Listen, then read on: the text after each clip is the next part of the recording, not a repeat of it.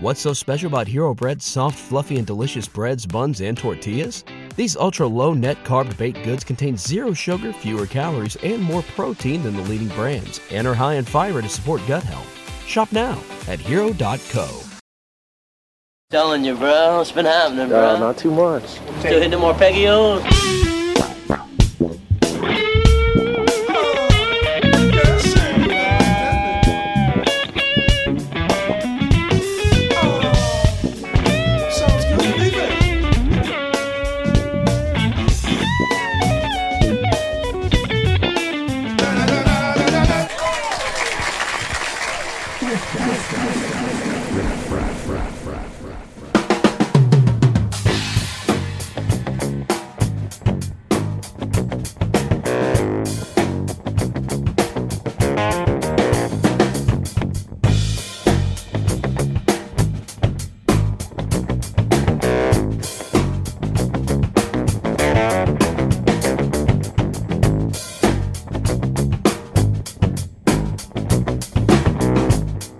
Hey everybody, welcome back to Riff Raff. Greetings from beautiful Sapporo, Japan. I'm here in Japan right now with my wife and her family and hanging out, and I did a little work and recording and also now rest and relaxation.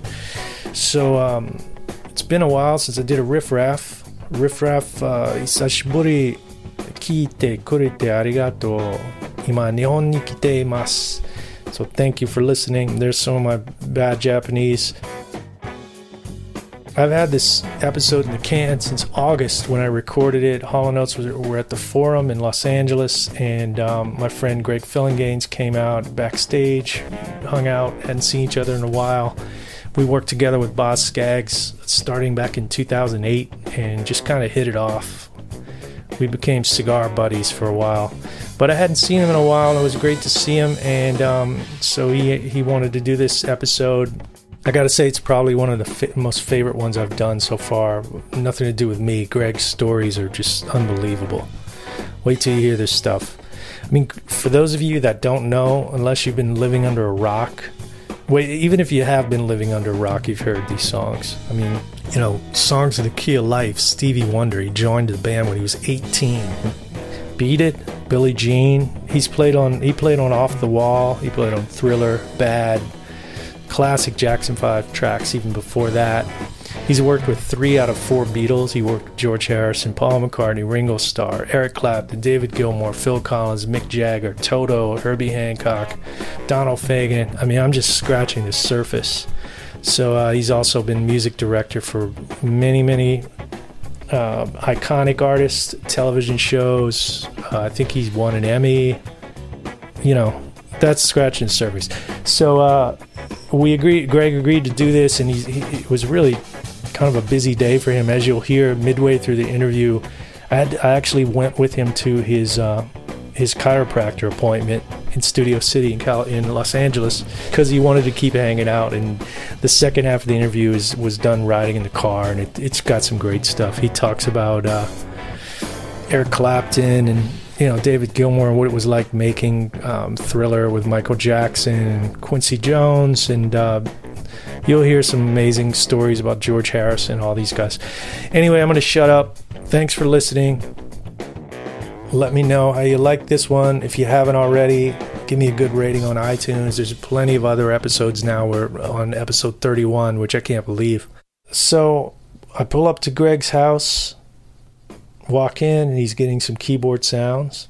And his dog the dog wants to participate for a minute. But that's okay. He calms down. And here we go. Hope you enjoy.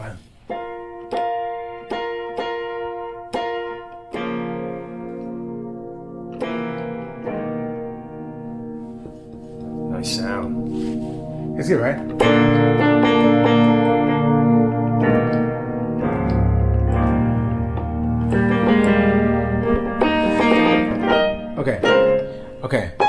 Okay, so here we go.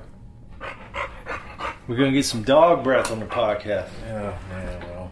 That's okay. Just sit, all right? Chill out. Sit. Okay. You're going to sit and you're going to be cool, right? Yeah, okay. You excited, huh? I know. Me too. Okay.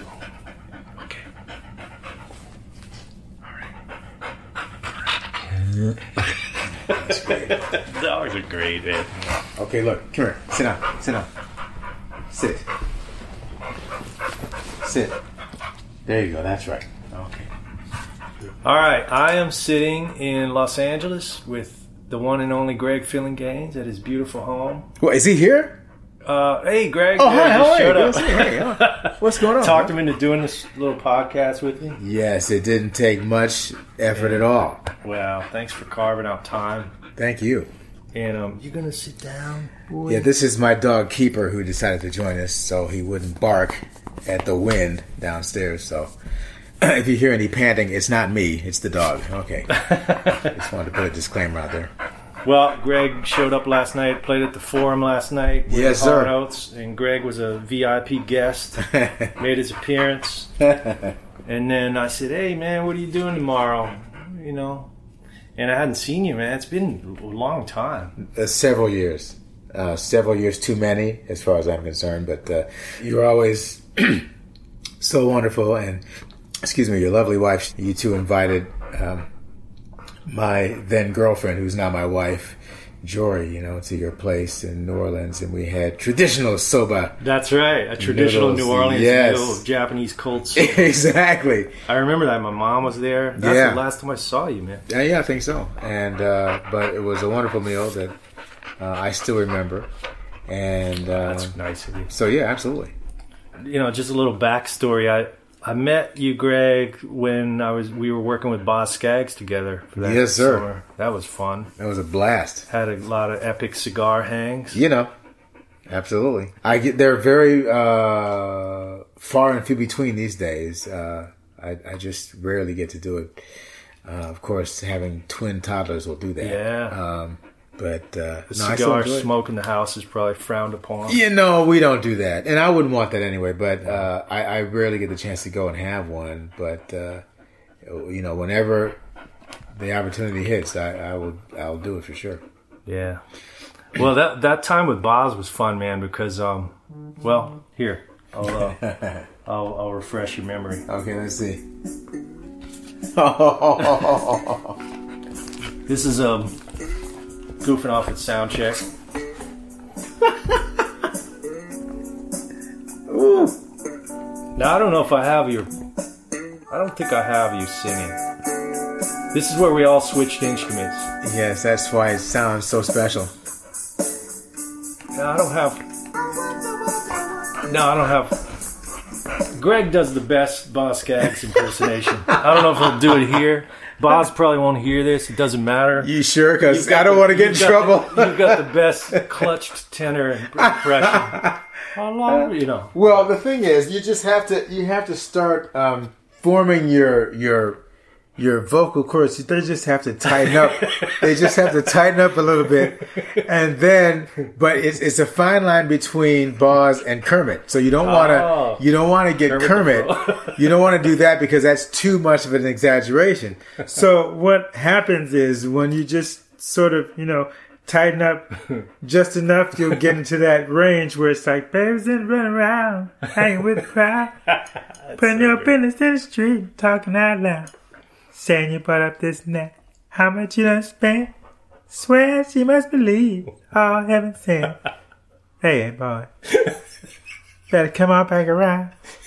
The sad, sad truth, the dirty low down. And they sing the chorus and they go, I done talk like that, Well, Greg would do this at soundcheck, and Boz would just happen to show up and watch it. Yeah, not good. Not good. You could get away with that, man. Well, you could maybe get away with it. barely. Really, the first time I ever met you, but you don't remember this because we didn't really talk for very long, was when you were the music director on Vibe.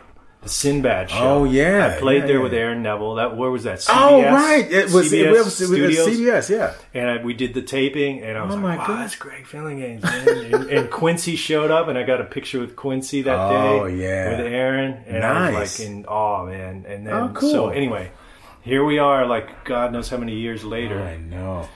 It's funny, huh? But man, Greg, your resume is it's pretty ridiculous, as people listening to this know. So I don't know. I just thought I'd ask you some talk about some of the, I won't say highlights because, man, where do you start? I have a few. Yeah. I have a few highlights for sure, yeah. You started out, you're from Detroit or somewhere abouts there? Detroit. And then was it a drummer gave a tape to Stevie Wonder? That's how you kind of got out here, right? That's the bare shell of the story. Okay. Yes, a very good drummer friend of mine who was first asked to audition for Steve in New York back in 75. That's 1975. And so the night before he left, I went to his house, obviously thrilled for him.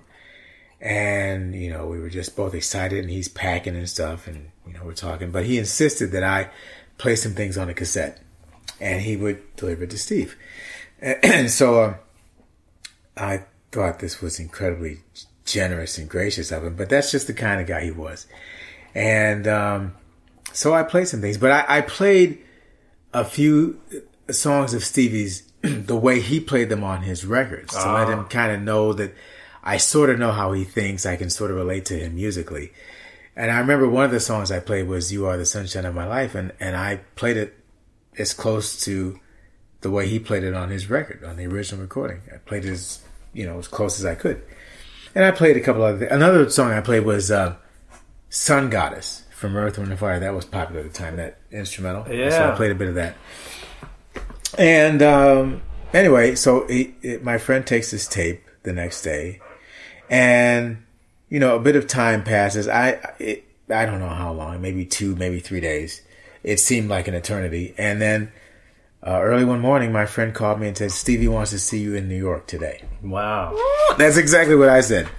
And so I go there, and I get... Oh, well, first of all, on the way to the airport, I'm instructed to stop by Stevie Wonder's house to pick up one of his brothers. Wow. So now I'm inside Stevie Wonder's house. I'm going, okay, well, this is kind of cool. I'm inside Stevie Wonder's house waiting to pick up his brother Timothy. So we both go to the airport and, land in New York, go to the hotel, get settled, and then go to the original Hit Factory. And I'm sitting there on pins and needles. I'm really trying to be cool and making small talk with the engineer, and I'm just waiting, and hours go by. And finally, the elevator door opens, and you can see in the monitor him ambling out, being led by his sister Renee.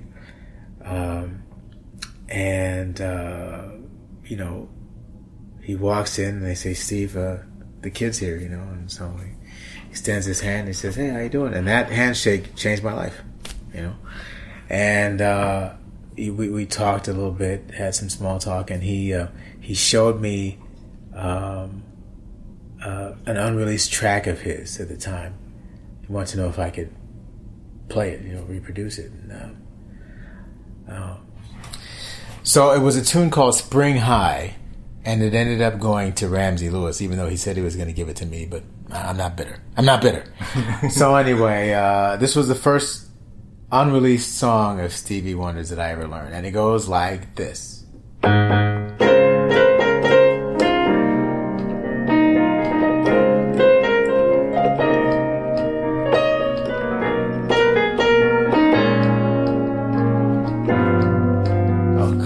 Take 2.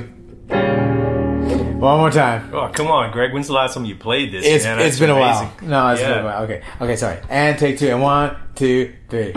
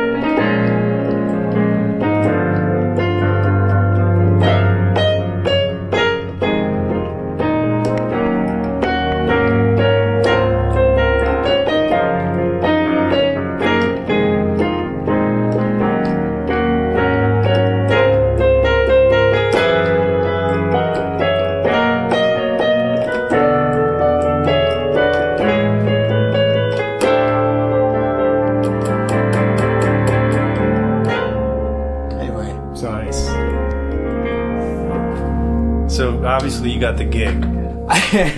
Well, it didn't happen that fast. That was that night, and the next day was more of the formal audition. And that's where I met everybody else in Wonderlove, including Denise Williams, who was in the band at that time. And I remember she was very frisky. She would pass by me and pinch me on the butt. And nothing's changed. Like, to this day, I just saw her a couple months ago. I did Dave Cosby's Cruise, and she was one of the artists. And she came up to me and pinched me on the butt. Oh, man. So, it was between me and this older-looking white guy that ended up being sent by Chick Corea. And I met him at a NAMM show several years back, and it turned out he was the other guy that was auditioning against me in Wonderlove. And he was kind of the Pete Best of the... Was he bitter about it? Or? No, he was really sweet. His name is Mike. I can't remember his last name, but his name is Mike. And when I saw him at NAMM, he says, I'm that other guy. No, you're kidding me! So it was between me and him. And I was, doing my best to hang, but every once in a while, certain band members would come up to me and go, "It's okay, you got it, don't worry about it." Mm-hmm. And so then it's later in the evening, and I'm on my way back to the Hit Factory with Stevie, and we're both in the car, and he turns over and he says, "So, how does it feel to be a member of Wonderlove?" Wow. Just like that. And I went, "Are you serious?" He said, "Of course." Because, I started thinking about all these stories I heard about him being a practical joker, and you never know if he's serious or not, because he could throw some crazy jokes on you. And I said, "Well, if you're serious, then would you mind telling my mom?" Because I figured, you're not going to lie to mom. Right. We get to the studio. I pick up the phone, dial the house, and hand the phone to him. And the first voice my mom hears is Stevie Wonder's telling her that he wants to have her son in his band and he'll take good care of him and all that stuff. And this happened April 2nd, 1975, 1 month before my 19th birthday. I was going to say, you were 18 years old or something. And 1 month before his 25th. Oh, wow. He was only 25 working on Songs in the Key of Life. So roll that around in your head for a minute. And unfortunately, my friend, the drummer, did not get the gig, but he ended up with Roy Ayers. And it is very important for you to know, and your listeners to know, that friend of mine was Ricky Lawson. I didn't realize that. Mm-hmm. Well, he went on to do okay. Yeah. The only thing that's not okay is that he passed away. Yeah, I heard that. Steely Dan, that was one of his last gigs he was doing, maybe? That wasn't that long ago, right? The Steely Dan gig? I think so. In the last 10 years, maybe. Yeah, I think so. Oh, that's a story. Yeah. I love him and miss him dearly. And I'm really mad at him because he didn't have to go. Ricky was the kind of guy... You've heard of people that would give you the shirt off their... He really literally would give you the shirt off of his back, and he cared about everyone else more than himself. And he was negligent in taking care of himself health-wise in later years. And so he suffered for that. But, yeah. Now, you ended up... Did you play... You were on Songs of the Key of Life. 4 songs. 4 songs. Yeah. What are those songs? Well, I'm glad you asked that. I kind of know the answer. Because, let's see. There's one. Yeah. One of them had to do with the fact that there's this crazy instrumental that actually was co-written by Michael Cimbello, and Michael did the bit in the bridge section that had this crazy jazz line, because he was heavily inspired by Pat Martino. Michael Cimbello was, and so he came up with this crazy line that was just impossible to play, even on guitar, much less any other instrument. And it turns out that Stevie couldn't play that lick. So I said, well, I can. So I ended up doing this.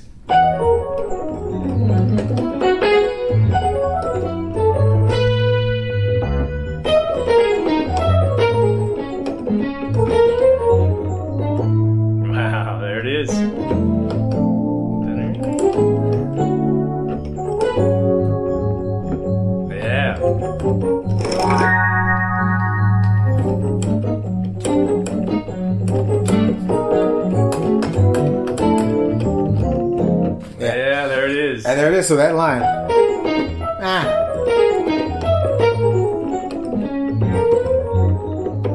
Yeah, man, I'm watching you. You're watching me, right? Wait, this is the shift there.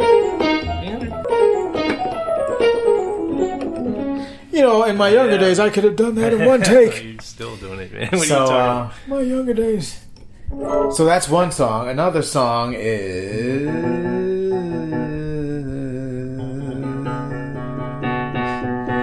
Another song is one of my favorites. It's just so beautiful. And baby, that's you made life history. You brought some joy inside my tears.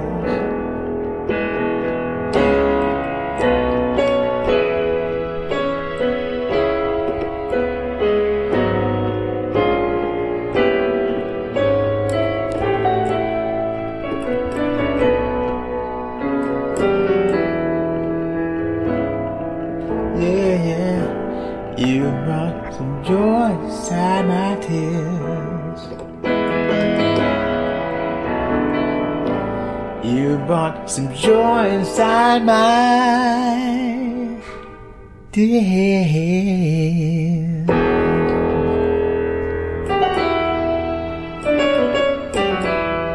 Nice, great. Yeah, so I did the string parts on a giant synthesizer called the Yamaha Dream Machine. And, you know, it was a very intimate moment because it's really just the two of us sitting side by side on this thing, wagging our heads. Man. And it's just, I'll never forget it. And then another one is, hanging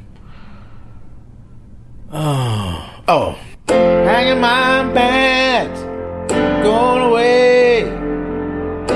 New place where the air is clean on Saturday.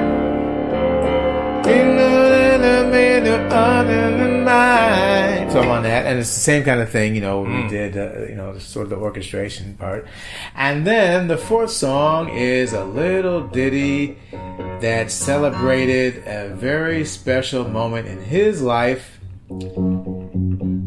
and I was there to be part of it because let's see, my first 2 months in his band were spent in New York. And Steve had a fantastic brownstone apartment, you know, in the city and everything.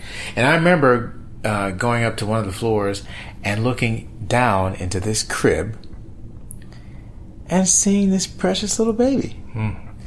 Next thing I know, there's a little song that came about as a result of that called Isn't She Lovely?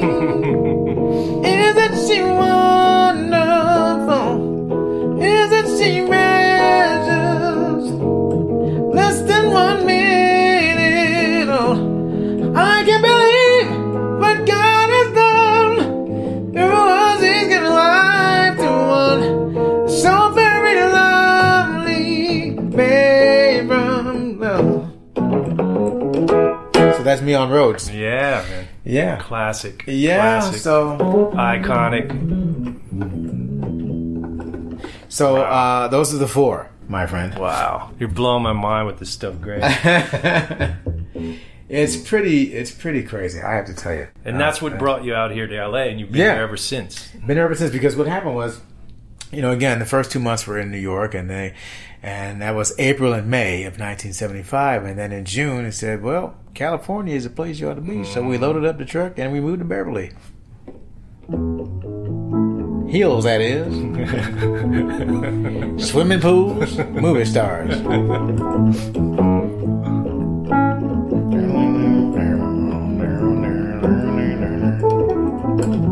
So anyway, you're even doing the interludes for me. It's great. Oh yeah, the bumpers and everything. everything. Because you know I'm a full service guest. You know we take And if you ever have downtime and you have to switch equipment, you know I can go. I can do stuff like bumpers. Oh yeah, a little segue. Sure. Anyway, so that's how that happened, and that's how I started.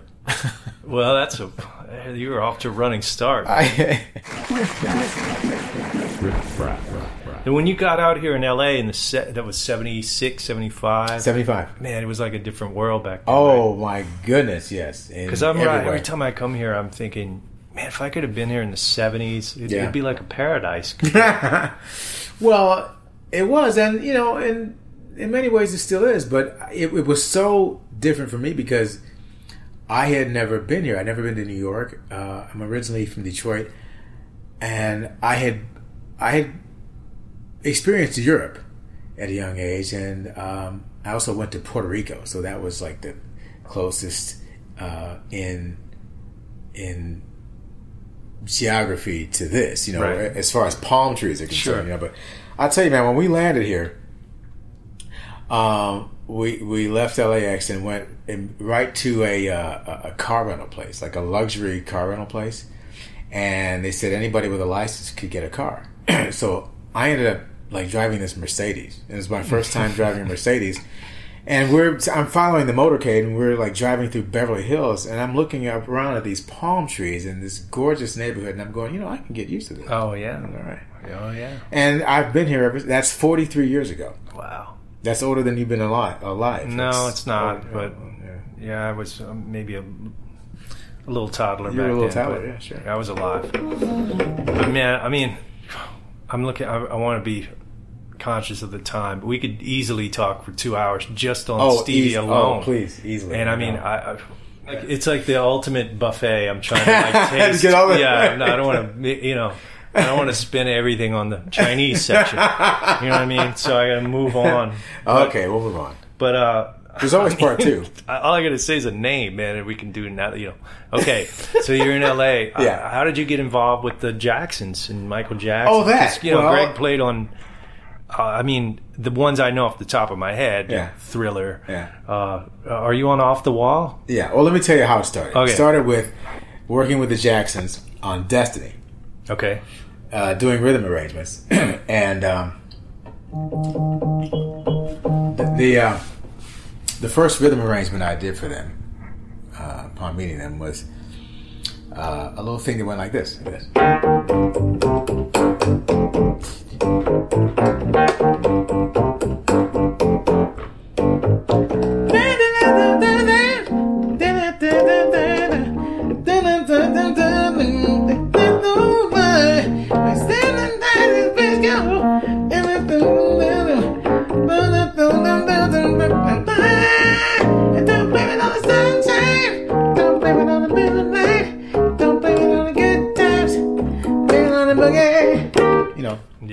And my whole inspiration for all that stuff was, what would Stevie do? Mm-hmm. You know, because I was still in this band, and I remember, you know, hiring a couple other band members, and we just knocked that stuff out, and it was so much fun. And so that was my introduction, thanks to my dear friend Bobby Colombi, who was an exec there. He's the one that discovered Jocko. Exactly, exactly right.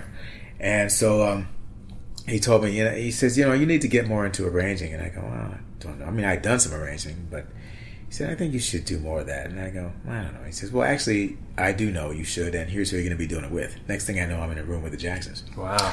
And that's what started it. And then, you know, based on, you know, having worked more and more with Quincy, the day came when I got the call to you know, participate in the first solo record, which was Off the Wall.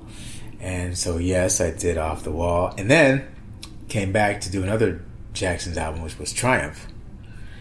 And then after that, it was Thriller and Bad and Dangerous and, you know. Man, my head's swimming with so many questions. When you did, like, for instance, Thriller, okay, did Quincy give the studio musicians, how does he usually, because you've done a lot of records with Quincy, does he give a fairly long leash, or is he pretty specific in what he wants? Or did you like for instance, any tune, did you just groove on stuff over and over until something felt right? No. The specifics were from Rod Temperton. Okay. Rod's songs were extremely detailed, and every part Rod wrote. All those parts. Thriller, all those parts, all that layering, that's all from him, you know. Wow. And Quincy neither gave us a very long leash, or he was never really restrictive. It was a very happy medium. And Quincy knew how to bring the best out of everybody. He understood everyone's strengths and weaknesses, and he always challenged everybody to be even better and set their personal bar higher. And he knew how to do that, and he never operated out of intimidation. He was always gracious and loving, and he always ate well too. He always ate great food. Well, that's important. Musicians are happy with good food. Yeah, and just lots of laughs between him and the incomparable Bruce Swedien, engineer extraordinaire. It was just a blast, man. And Michael with his crazy self. Did Michael have a lot of input on parts and things too? Would he go over and say stuff to you about maybe changes? Well, I mean, on his songs, he was pretty specific as well, and he just wanted to make sure that the stuff grooved. I remember on Bad, I believe, I was recording the song Leave Me Alone. That thing that goes. And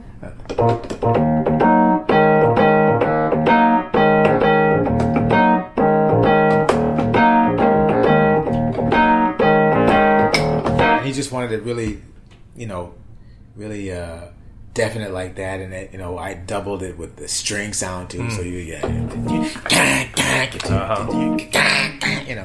I remember him standing next to me grooving while I was recording the parts. He was just like. And that was fun, So, I mean, a million memories there.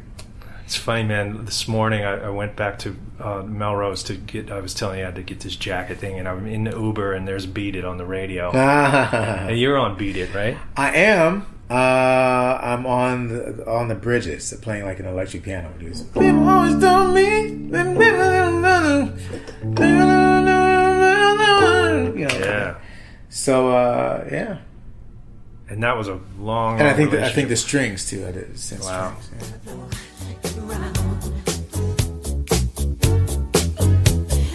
People always told me, be careful what you do. Don't go around breaking young girls' hearts. And mother always told me, be careful who you love. Be careful what you do. Cause the love becomes the truth. That stuff sounds so good, man. Even it today, does. it doesn't sound dated at all. It's just a testament to the production and the arrangement and the musicians and the song. Everything. Well, the engineer, and Michael, of course, was just, everything. The mix sounds just amazing, man. Well, what Bruce did at that time, he would record the rhythm section, 16-track. Oh. And everything else on 24. So you had that extra punch because of the space. Because there was more space on the 16-track. So it wasn't going anywhere. That was the foundation for everything else. And that proved to be highly effective. Is that JR or Ndugu on Beat It? Or you remember? On Beat It or Billie Jean? Beat It. On Beat It. Jeez, I can't. I can look it up. I was just curious if. Yeah, Ndugu's on Billie Jean. Okay. That I know. Beat It. I can't remember. Yeah, man. Why can't I remember? No, I'll look it up. That's. There are people that know that stuff like the back of their hands. There are people right now listening to this going, "I can't believe you don't know that, Shane." Yeah, I know. You should have your research done before you, interview Greg Phillinganes. Well, well, then you come and do it then.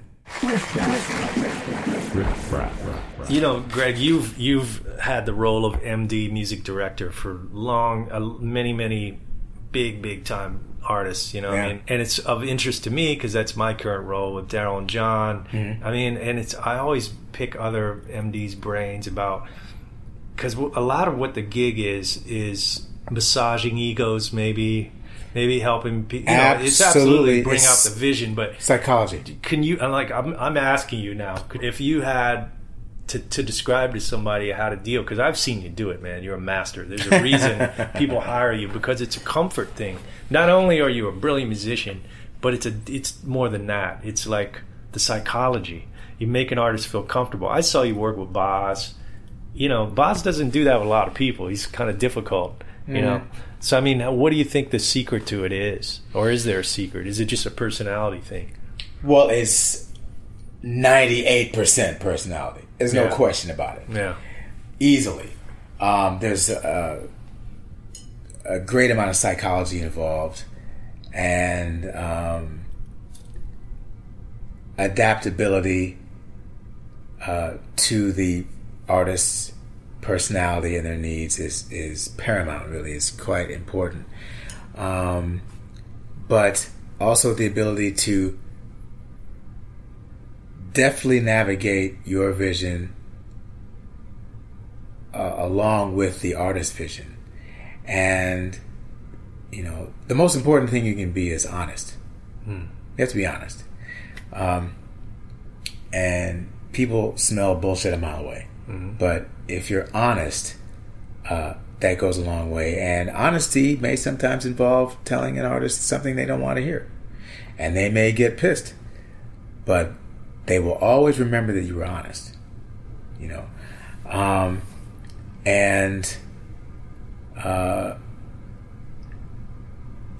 The more time you spend with that particular artist, the more trust is involved. And there has to be mutual trust and mutual respect. Artist knows that you respect them and you totally support them and you want to make them feel comfortable and help them with their vision to the best that you can, then that goes a long way, I would say. But definitely honesty and not being afraid to admit when you're wrong. And this is the harder part, not being afraid to, convince an artist that you're right. Yeah. That's the trickiest one. That can be tricky, and it depends on that artist's personality too. Depends on age, status, amount of ego, all that kind of stuff. And it's a case-by-case situation. There's no cookie-cutter approach to dealing with artists by far, because they're different, and you have to go into each situation with a clean slate. And just trying to understand the personality of the artist you're dealing with and the dynamics involved, and who their inner circle is, who they trust. So yeah. And you want to be part of that. And so, I don't know. Let's see, when you were MD for Michael Jackson, you did a bunch of the big tours, right? We did the Bad Tour, which was the Victory was when he was still with his brothers, and that was before me. But I did his first solo tour, which was the Bad Tour, and then I wasn't planning on doing the Dangerous Tour, but I was called in to do that literally at the last minute because things weren't working out with the guy he had. And I remember rolling up to Universal Studios, the movie studios. We had a huge set, I was rehearsing for the Dangerous Tour, and I rolled up like I think 3 days before everything was to be shipped. Wow! 3 days before the end of the rehearsals, It was crazy, and a lot of tweaking and a lot of cleaning up to do. But yeah, it was like 2 or 3 days before everything was going. And then I spent certainly the next month at least tweaking more on the road, but it was crazy. But yeah, Michael was good to work with to a point, and then it got to a point where it was more difficult to get access to him, and things that I cared about, I started to realize that it didn't matter to him, and that was disappointing.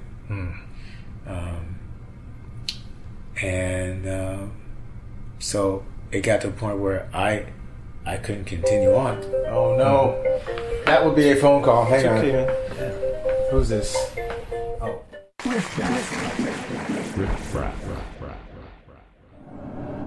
But anyway, so we're continuing this interview. Greg so generously said, you can come with me to my appointment and just ride in the car. We're just riding in the car. So we're in the car. Car talk. Man. Okay. Yes. I'm going to squeeze everything I can out of these minutes. Okay. Let's see. We talked about Michael, which we could keep talking about all that. That was the basic genre. I have a lot of guitar players that listen to this. Yeah. I mean, you've worked with, Eric Clapton. That's a guitar player. David Gilmour. That's another guitar player. I mean, and then all the great studio cats, Well, there's George Harrison. That's another guitar player. Sorry, I skipped over him. Yeah. I mean, you want to talk about, I don't know, what's it like working with Eric Clapton? Well, I never, ever, ever imagined that my overall understanding and appreciation of the blues would come from a skinny white British guy. I can assure you that. And what I learned from him was just invaluable. And one of the biggest personal highlights for me was when we did 24 nights at Albert Hall. It was based off of... Yeah, I know, it was crazy. I mean, because every year after, when I joined his band, after I joined, he would do a series of shows at Albert Hall, and it started out as... Let's see. I think it started out as 6. And then the next year was 12, and the next year was 18, the next year was 24. Wow. And the 24 were based off of 6 shows of 4 different configurations. So there was the 4-piece for 6 shows. There was the big band for 6 shows. There was the big band and the orchestra for 6 shows. And there was the blues band for 6 shows.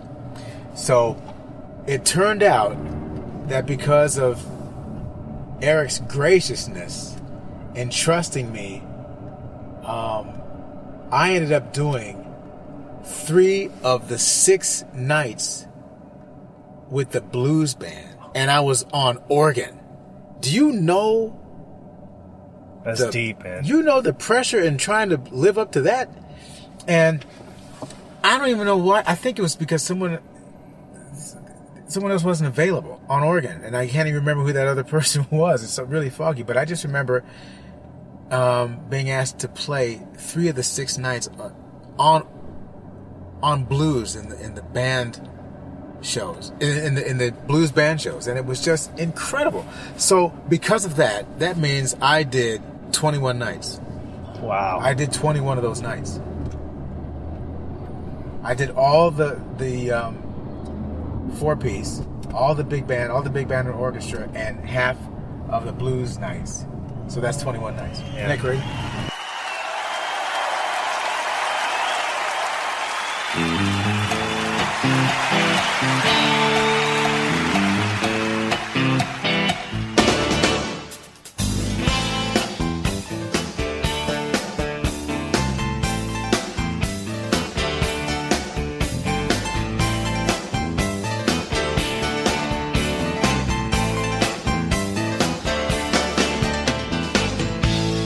Thinking about the time you drove in my car, thinking that I might have drove you too far. And you're on, what was that? I mean, you were on a bunch of the records, but that track Forever Man? No, I'm not on Forever Man. But you're on that record, August, right? Wasn't that? Well, Forever Man, I believe, was on the Behind the Sun album. Okay. And I'm playing with Nathan East on Something's Happening, and I think maybe one more on Behind the Sun. And then Eric recruited Phil Collins to produce the August album, and Phil didn't know who I was, but I was brought in, I think, between Nate. Probably Nate brought me in. And I remember Phil was kind of hesitant about keyboard players because he felt keyboard players generally overplay. He didn't realize I actually had taste. So we got along just famously well. It was a love affair at first sight, literally, and it was just the 4 of us.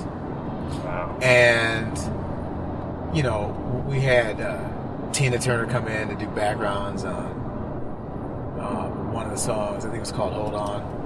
And, we did a song that was given to us by, oh my God, Lamont Dozier. And, we just did a bunch of cool stuff, and it was just so much fun. We had nonstop laughs, and we didn't want it to end. And finally, when the project was over, oh, and by the way, I co-wrote a song too. I co-wrote "Tearing Us Apart," and but Clapton cut one of your songs, right? He cut Behind the Mask. Behind the Mask, and it's funny that people think it's my song, but I actually got that song from Michael Jackson. Wow. And Michael wrote that with Ryuichi Sakamoto of the Yellow Magic Orchestra, right? And because it was an instrumental track called Behind the Mask, but he put this melody and lyrics to it, and it was like a Levi Stubbs of the Four Tops vibe, and it was really funky and bluesy and cool and everything. On top of this really robotic Japanese instrumental track, dun dun dun dun dun dun dun dun dun, and he's like, "Who do you love? Is it me, babe?" And he was just killing it, And so yes, Eric ended up redoing that as well. But when that project was over, we didn't want it to end, and so Eric's manager saw dollar signs, so he devised a little regional tour in southern France, and a couple other places in Europe, and that's how that started. And Phil toured with us, and we also did Montreux. Wow. And then we came here and did an American tour, just the four of us, and we slayed. Oh man, we killed it, man. And we played like Madison Square Garden and the Forum here in LA. Yeah. And I was so excited to play the Forum because that meant I got to go in the Lakers locker room. And I stepped into the showers, and like all the showers are 8 feet tall. They're huge. I didn't notice that last night. I was there. Oh yeah, hopefully they're still one of the shower areas with the original showers for the players, but it was crazy. And that was an incredible tour. But then Phil couldn't stay with us because he had this other little band that he had to go back to. Yeah, his little side project. Yeah, that little side project. So he was dealing with that, and but we just had so. And then the band grew a little bit. We got Steve Ferroni to replace Phil, and he doesn't suck. He does not suck, my friend. So yeah, it just that was the beginning of that experience, and then I'm also on the Journeyman album, which is just one of my favorites of all time, and that was such a powerful record to me, fantastic songs, and just and the Journeyman tour was also pretty special. How long would you go? What would be the longest you would go out for, like a major tour like that, one stretch? Would it be like 6 months or something? Or? Oh yeah, easily. When I was with Michael, easily. Wow. And the Bad tour was, I don't know, it was a long one. It was at least 18 months, but not consecutively. I mean, there were some breaks, but it's a long tour, So it's funny, I hear musicians talk about, man, I got to go out for 6 weeks. I go, man, I spit on 6 weeks. I'm just getting started. Yeah. But I've since stopped touring. I just can't stand being away from my family for long periods of time. And I've done it, man. I mean, please. I get it. Who else is there to go with? Exactly. Yeah. I mean, exactly. What else are you going to do? I just thought of something. Will Lee is give him a shout out because he listens to the podcast. Hey, Will. Will, what's up, baby? I love you. And I asked him about the Nightfly, which I believe you played on the Nightfly. I believe as well. Yes. I believe you got any stories about those sessions where it was Donald Fagen? I know they're notoriously picky and finicky, and I have several stories. Well, here's the thing. Think about, because I knew going in about how notorious Donald and Walter were for just abusing musicians and just literally taking the piss on them, and musicians walking away from those experiences like it was a badge of honor. It's like, yeah, man, I got abused by Walter and Donald. It's great, you know. But they did crazy stuff like, you know, a kick drum sound for a week because they could. Yeah. They knew they could do that. And musicians were actually, you know, hungry to do those kinds of insane things. Then I'm sure Donald and Walter would just sit back and laugh. I can't believe we pulled this shit off. You know, like we can do crazy stuff like this. And these guys would take it. But so I Gary Katz, I don't know how he got in touch with me, but he called me in to do the Nightfly project, which was, you know, Donald's first solo record. And again, I went in, you know, kind of being mentally prepared for what could happen, but it never did. Donald was really gracious, and he actually let me get away with several liberties, you know. Like one thing, on the Goodbye Luck, for instance, the intro, the way it starts off, he wanted me to do a marimba solo. And so I did several takes, and the last two he liked. So we played the second to the last take, and then we played the last take, and he couldn't make up his mind. So I said, well, let's put them together. Borrowing from an old trick that Stevie did when he did the dual harmonica solo in Too High. So I said, let's just play them back together. So he did, and he liked it. And that's why there's two marimba solos on that.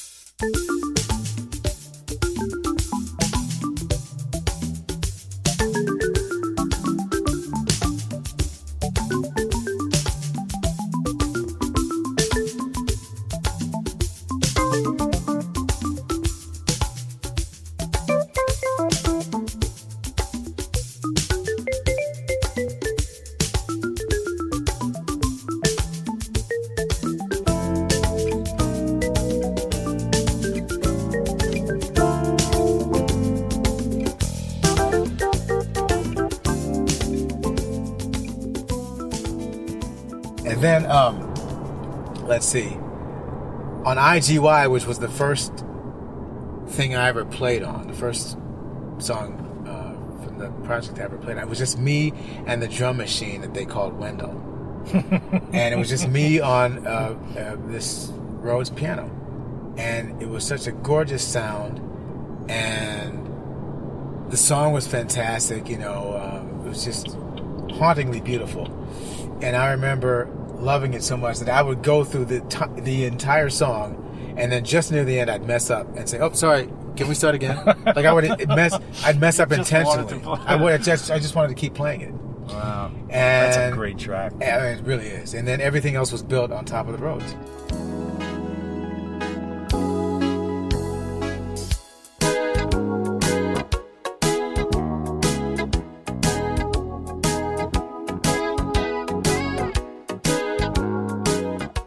Maxine, everybody thinks that I came up with the intro, but nope, sorry folks, it was all Donald.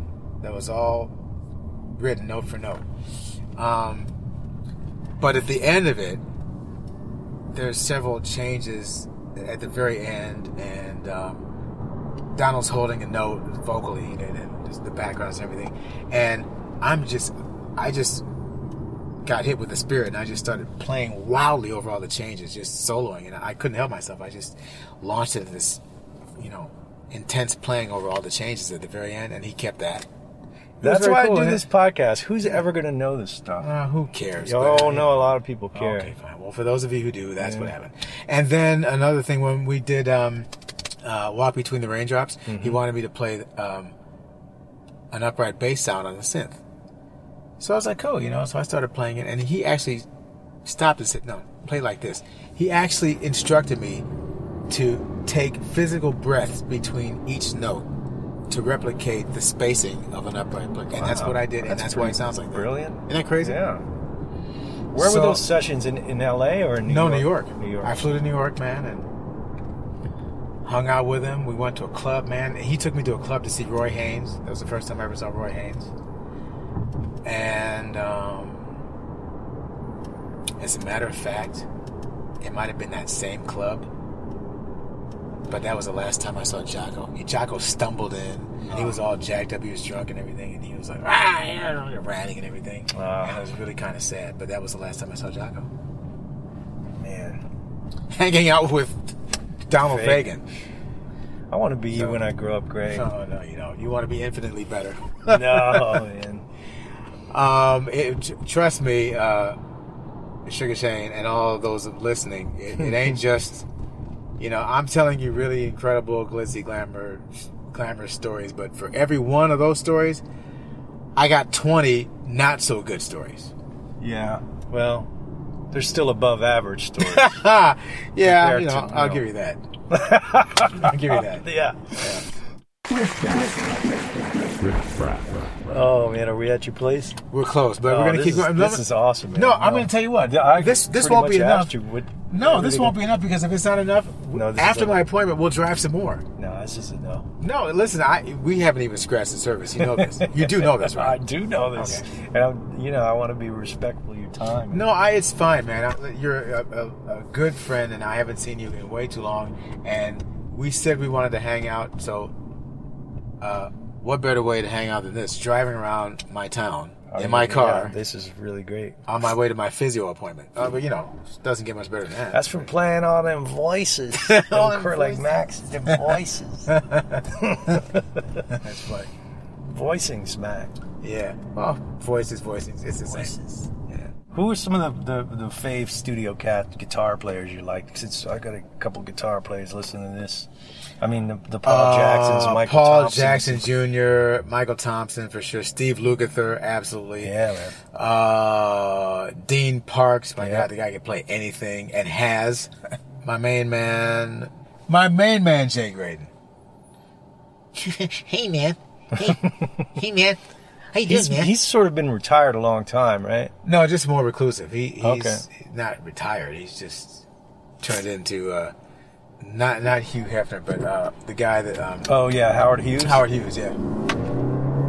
But, no, he's still around. I hadn't talked to him in a while. It's been like... So those are, some... Yeah, that's the creme de la creme. Yeah, I would say so. Yeah, man. Yeah. I know exactly where we are. We're up by Sportsman's. Yeah, see? I ate at this one of these restaurants with Harry. I was here. I did this Spinal Tap thing with Harry Shearer, right? And rehearsed, and we ate at one of these places. It might have been this. Huh? See? It was like a few months ago. It's crazy. But anyway, when I met you briefly when you were doing the Vibe show, it was the guy Toshi Inagi, and he's with Jimmy. He's on the Kimmel show. Yeah. But I love him. He's also very tasty, and his work ethic is unparalleled. I mean, you give him an assignment, man, and he'll come back, and it'll be exactly what you need and better. Because we were doing a TV show, so you had to learn a wide variety of genres in a short period of time, and he always did his homework, and he always came prepared, and he would reproduce exactly what I needed, and I loved him for it. Now, when you were MDing a show like Vibe, that's back before email was as, but would you write out charts, or how would you do that, MD something? I'd have a librarian, and she would distribute the songs, and there were charts involved, but many times it was just listening to the original and just getting a vibe and doing it on the spot, because we wouldn't have to play entire pieces unless we were backing up a guest artist, right? So outside of that, it was just snippets of favorite songs of bumpers, favorite songs of ours that we had permission to do. There it is. So that's what we would do, and everybody was, really fast study, quick learners, and so skilled. Like, we had Alex Al on bass and Terry Lynn Carrington on drums. Wow, I didn't know she was playing drums. Yeah. And not only did she play, she sang. So, and Peter Michael, crazy Peter Michael, Sheila E.'s brother, on percussion. So I had the best band on late night TV. Sorry. Yeah, that was a great show. Short-lived, unfortunately. Yeah. But guess who did our last show? Who's that? Prince. So they talk about going out with a bang. There you go. Yeah, that guy. Oh, let me tell you about that guy. So we, when I first got the gig on Vibe, one of the artists I wanted to play a lot of, obviously, was Prince. But we were told early on that we could only play 1999. So I would just play the hell out of that every chance I got, right? So then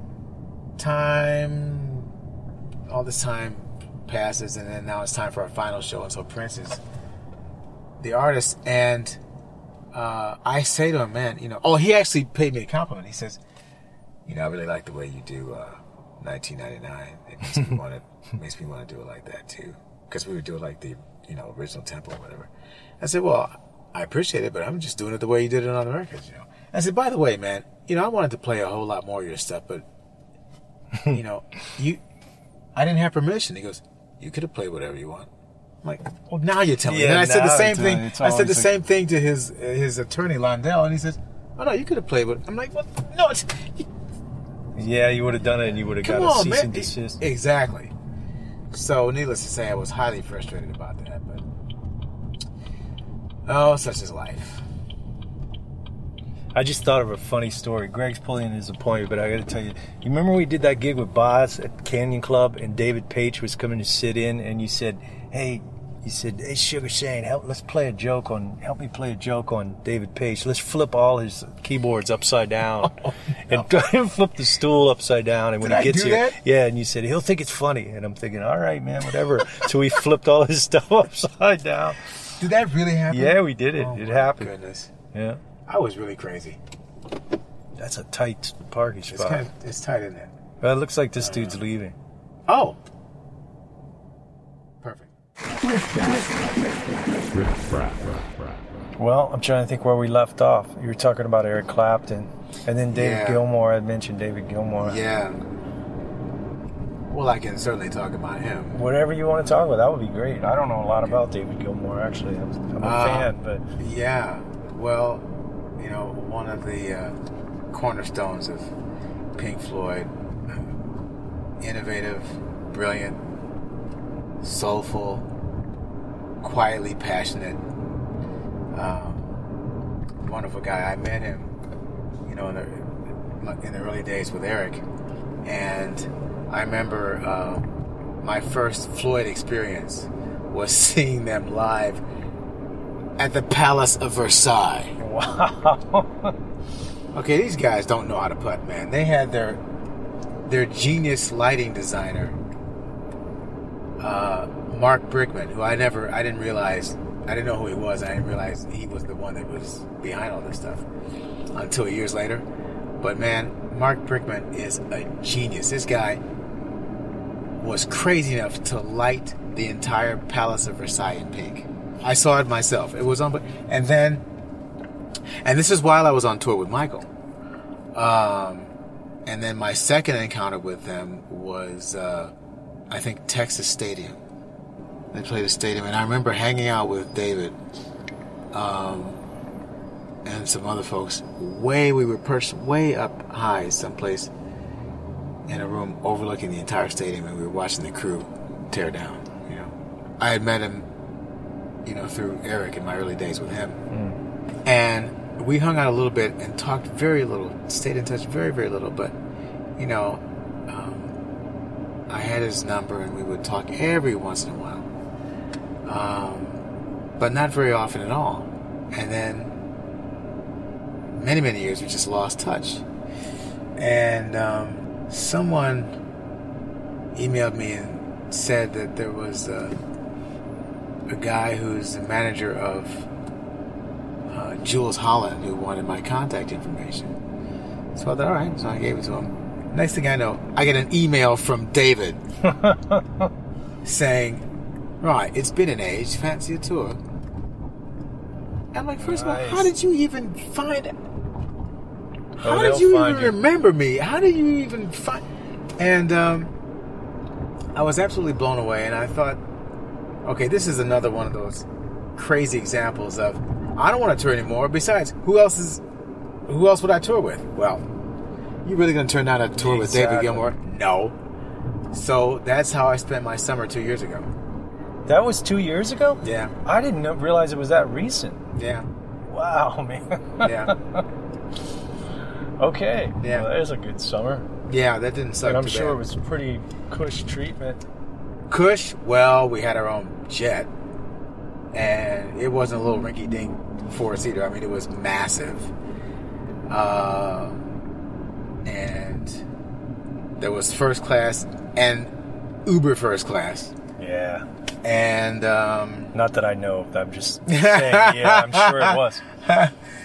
And we usually sat in the first class section, but I did sit in the uber first class section once with David and his wife. And there's in the middle of the plane, there's like a whole area that's sectioned off, and that's the bedroom. Wow. And there was an actual bed in there and everything. Wonderful plane, and we were always met with a fleet of Mercedes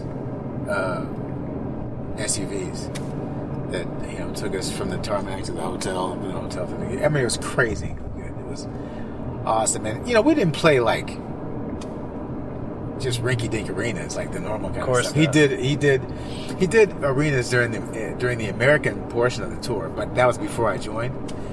He played the Garden and he played the Forum and he also played the Bowl. But that was again before I joined. When I joined, it was just for the European leg, but we did places like Circus Maximus, and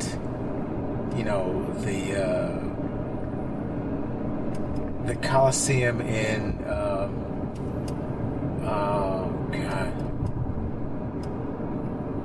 where Mount Vesuvius is. Where is that? I know what we're gonna do. We're gonna park in Whole Foods. That's what we're gonna do. Was it mostly? Was it a mix of American and English musicians, or were you the only American guy? No, there was Steve DeStanislao on drums. Fantastic drummer, great guy, lovely guy. And we had British background singers and the irascible Guy Pratt. Oh, Guy Pratt.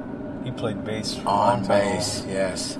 And okay. Oh, that's a great shot. Yeah. He's showing me a shot of David Gilmour. Yeah, in the Coliseum, but I can't. Wow. We'll tell you the name of it in a second. And then that was it by day. And then this is them working on the lighting at night. And then wait a minute, that's the final part. Wow. Come on. Wow. Come on. Wow. Wait, I'm gonna get. I wish I could. I'm gonna get to the punchline of this, and then you're gonna really be impressed. Okay, so here we are at Whole Foods. You need anything? Whole Foods? No. Okay. Right by the 405. Right by the See, it's freeway close. Hang on, we'll just find a place to park. Perfect spot. It's good, right? Got some good parking cover today, Gray. Yeah, that's pretty good, right? Oh, should I park it? No, I won't park here. I'll leave that for someone else. Very thoughtful. Well, happens that way. Could be a blessing to somebody else.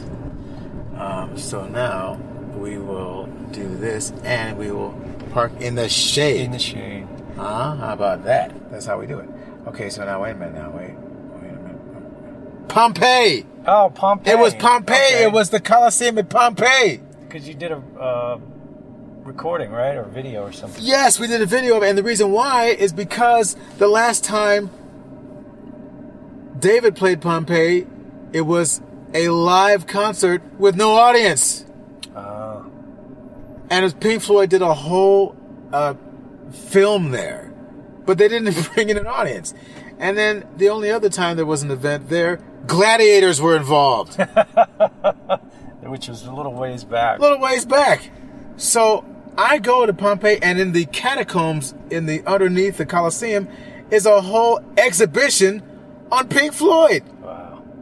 So this is me standing in the Colosseum with my straw hat because, you had it. Well, that's David rocks a brim, so I wanted to be like him, so I got a straw brim, and this is on the grounds there. And this is the entrance of the exhibition, and it's completely dedicated to Pink Floyd. Museum. Yeah, it's like a whole museum and the artifacts and stuff, and it shows you the empty Coliseum and how they set it up for the band back then. Wow. And see Pink Floyd live at Pompeii, except there was no audience. Only they could do some crazy stuff like that.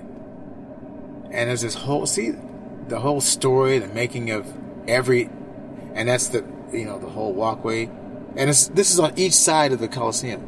Wow. A very young, sexy David, and this is a shot of them, during the filming. And I just took all these pictures, man, and it was fantastic. I didn't realize it was that recent. 2 years ago, 3 years ago. Yeah. What, my tour? Yeah, it was 2016, 2 years ago. It must be nice to just say, you know what? I'm going to put a band together. I'm going to call my friend Greg Phillinganes I haven't seen forever, and hey, fancy a tour? It's been an age. Fancy a tour? Actually, that wasn't him. And money's not an issue, I'm sure, for him. So just get the best cats. Well, it was.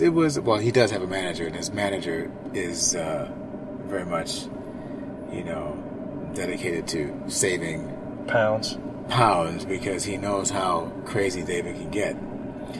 But no, it was a good time. It was a good tour, and I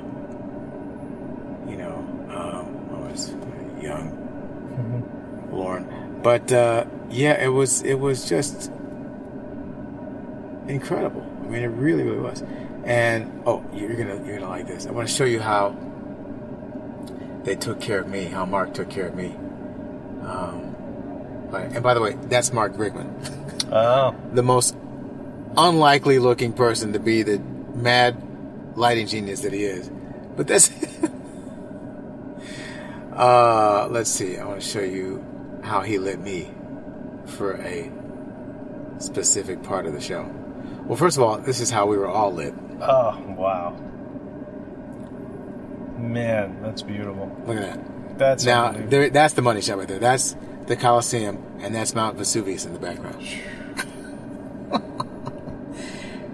Pretty spectacular. That is unbelievable. Those are great shots. And look at this. Wow. And there I am. There's your boy right there in the corner. It's like a dream catcher or something. There you go. Yeah, there I am. There you go. But wait till you see how I was lit. And then I'll tell you the song that I was lit for. It's going to blow you away. I was lit like this. Do you know what that's for? The intro to Shine On. Now imagine the intro in your head and look at that. And that's me doing the whole synth intro. That's how he lit me. And I milked it, man. Like, I'm sure you did. Cow. Every second I just totally basking in it. Yeah, basking in it. And so that's, But yeah, it was just incredibly enjoyable, and nice work if you can get it, folks. Nice work if you can get it, that sort of thing. But we played one place that was a backdrop for a Bond movie. There was this castle and this, incredible grounds,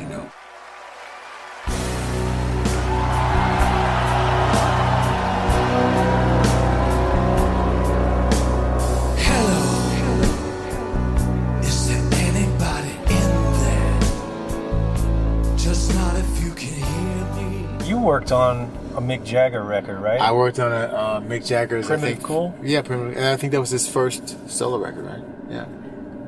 I think. I don't know. I think so. What was he like to work with? Is he cool? He was really cool. And I was brought in by Dave Stewart. Oh, wow. So I'm in the room with Dave Stewart and Mick. And they were just cool. They were just straight ahead, really cool, unassuming, and fun to work with. And the cool thing about Mick is I believe he remembers me to this day because of that. Yeah, I'm sure. And Mick is just a cool. I have great respect for Mick because, he's one of those guys that should have been dead 15 times, but he takes touring seriously. He takes incredible care of himself. He has no body fat whatsoever. Last time I saw him, I said, dude, you have no body fat at all. And he's just slim and svelte, and, you know, he takes it seriously, and he does what he has to do to prepare for the big tours. But it was great working with him for the little time I did. It was wonderful. Have you ever gotten, I'm going to go way off. Ask me anything. Have you, and you don't have to mention names, but Okay. have you ever been on a session and work with an artist where something went wrong and you just left, walked out of a session? No, Jeff Porcaro walked out of the session. The Wrigley Jones one. Yeah, but no, but I've had some challenges, but you know what? I can't even really remember them because there weren't many. That's for sure. Well, your personality, I don't see how it could escalate to that, but. No, I just really tried to reverse the dynamic that I learned about. In other words, the first time I went to work with... No, not the first time. It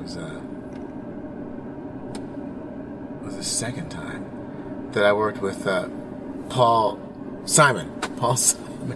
Please edit this. No, I thought you were going to say Paul McCartney. Yeah, with you, it could be anybody. No, well, yeah, no, but I worked with him too. But Paul Simon, you know, I was working on, let's see, it was Rhythm of the Saints, and Roy Halley was, you know, producer engineer, and I remember Roy sort of giving me a heads up that, you know, well, you know, Paul's really.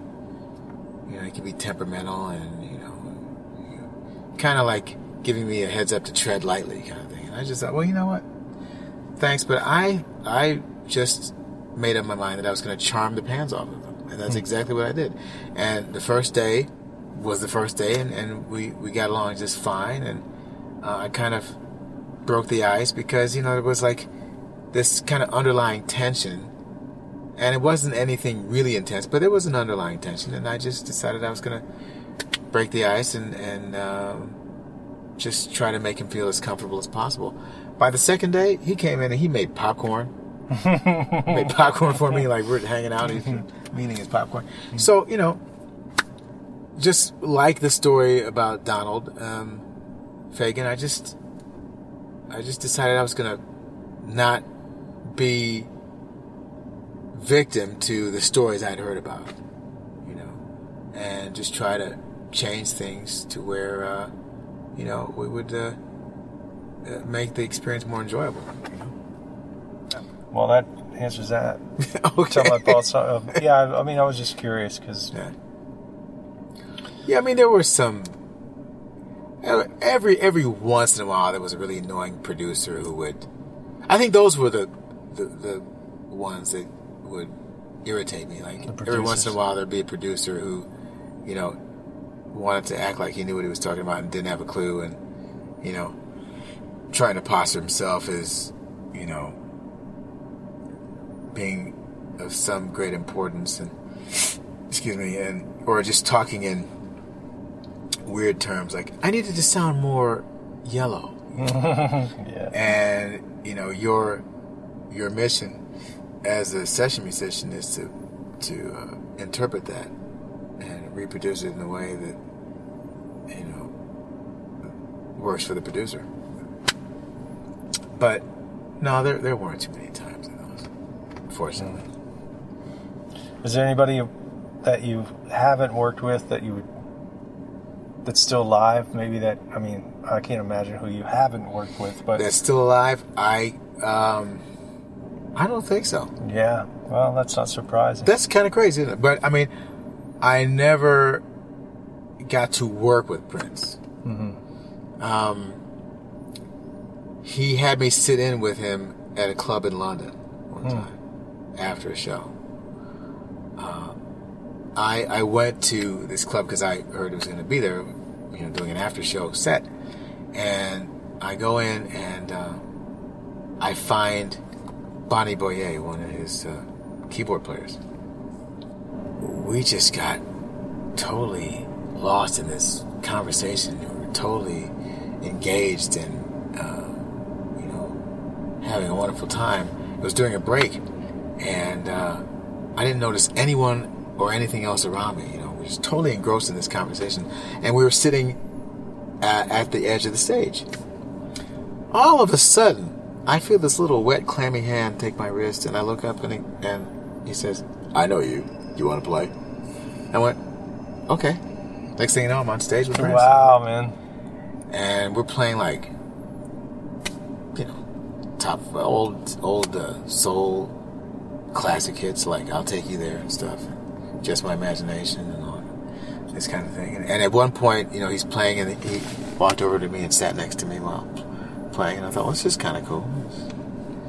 So you did sort of work. Once. I mean, you played music with him. I played music with him one time, so that was that was pretty cool. Yeah. Unfortunately, I never even got to meet John, but I can say that I've worked with 3 out of 4 Beatles. Not many people can say that. Yeah. I don't know anybody except maybe Jim Keltner. Yeah, Jim can say he's worked with all of them, but 3 out of 4. Because I played a Grammy segment with Ringo. We did Photograph at a Grammys some years ago, and it was around the time that the Beatles were being honored. They did a Grammy TV special honoring the Beatles, celebrating their 50th anniversary of their appearance on The Sullivan Show. And, Don was the MD. And I basically just willed myself in that band. I said, "Don, you're going to hire me for that show. I'm doing that show. I'm just letting you know I'm doing the show." He's like, "Really? You want to do it?" What do you mean, do I want to do it? Are you crazy? Of course I want to do it.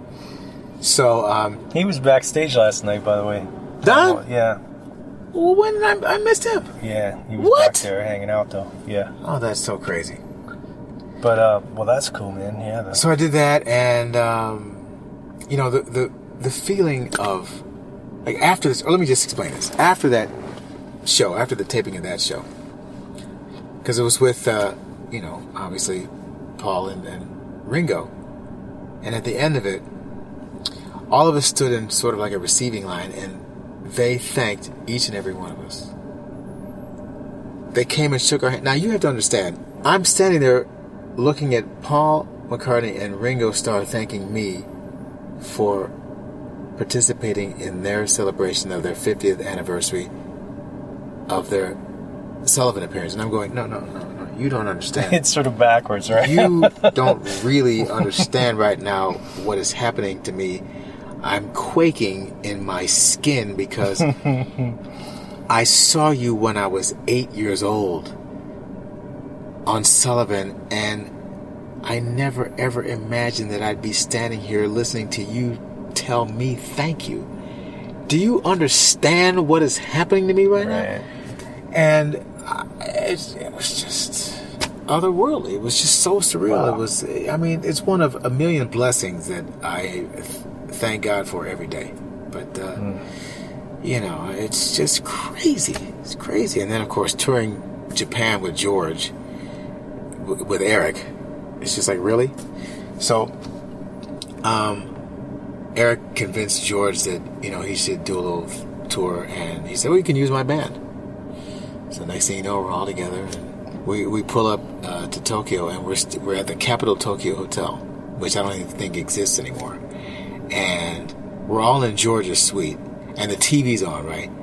And on the TV, they're showing footage of when the Beatles pulled up to the exact same hotel we're staying in. And I'm sitting there, and I'm looking, and I'm going, okay, wait a minute. I'm sitting here in the suite of a Beatle looking at footage of when the rest of his band pulled up to the same hotel that we're in now. This is crazy. That is crazy. But you want to hear something even crazier? Sure. Right. So, like, George became a buddy, like a buddy of mine. And I had visited him twice at his house. And the second time, I let him know that, and by the way, he also hung out with me, or I hung out with him rather, when he came to LA once. And I have to tell you that quick story. So I picked him up I don't remember where he was, but I picked him up, and we're driving down La Cienega to go to a restaurant in Beverly Hills because he loves Indian food, and he wanted to go to a place called the Bombay Palace. And I knew where it was, but I'm not an Indian food fan. But when George Harrison says he wants to, I was that day. So we go there and we just had a nice little meal. And so every time I pass the Bombay Palace on Wilshire in Beverly Hills, I go. The only time I was ever in there was with George Harrison. So then, the last time I visited him at his house, we're hanging out, and he met me at the door. He opens the door, and there he is standing there with cornrows in his hair. I'm like, really? I didn't expect this, George. I'm like, how did you even get this? Yeah, who did this? Who did this? You're like wearing He goes, what do you think? I go, actually, you're pulling it off pretty well. I mean, I really did not see this coming. Like, George Harrison and cornrows. I wish to God I took a picture, but I don't know why I didn't take a picture. Oh, God. But this, George and cornrows, I'm like, okay, well, this is different. So we're hanging out. And at some point later on, he goes, right, do you want to hear the new single then? And I go, okay. Next thing you know, I'm in the bedroom, and I'm sitting down on the floor, and he puts the tape on, and the next thing I know, I'm hearing, free as a bird. Oh, yeah.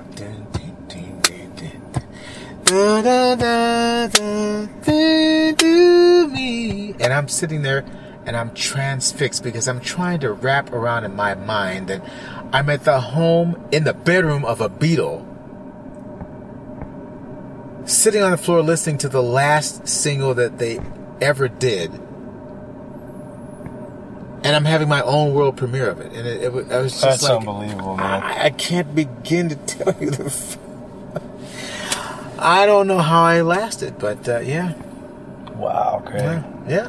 You have to write a book, man. I keep hearing that, and I don't know. I mean, maybe I will. I don't know. I think a lot of people would love to read it. I would, for sure. Yeah. Oh, yeah. Man, that's a pretty amazing life, man. And it's still getting more and more amazing. Yeah, it is, but believe me, for every one of those stories, I got 10 really bad ones. Yeah, I get it. But, well, man, I think I have plenty. Like, it's almost overwhelming the amount of cool shit I have now. Okay. Yeah. I mean, I know we could go on and on, but... Oh, boy. But I appreciate your time, Greg. Well, it's thank so you. great hanging with you, man. It is great hanging with you. My goodness, long. it's been way too... That's why I wanted to do it. That's why I just decided we have to... And this is an extremely rare moment. I mean, my wife and kids are gone. They've been gone all day.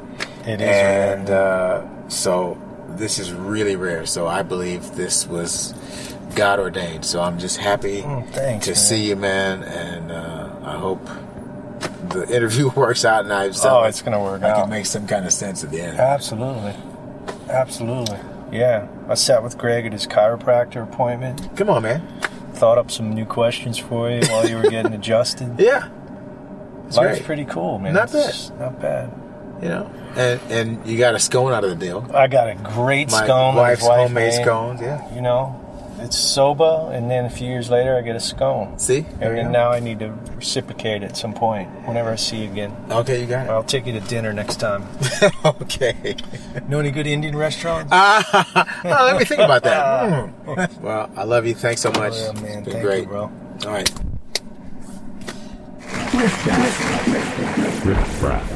Hey, everybody. If you're still here, I hope you enjoyed that. I mean, there was some great stuff in there with Greg. I really enjoyed that hang. It put a big smile on my face hearing it again a few months later. So once again, if you like what you hear, drop me a note. Give me a good ratings on iTunes. Check out some of my solo records. Check out some of the other episodes on the podcast.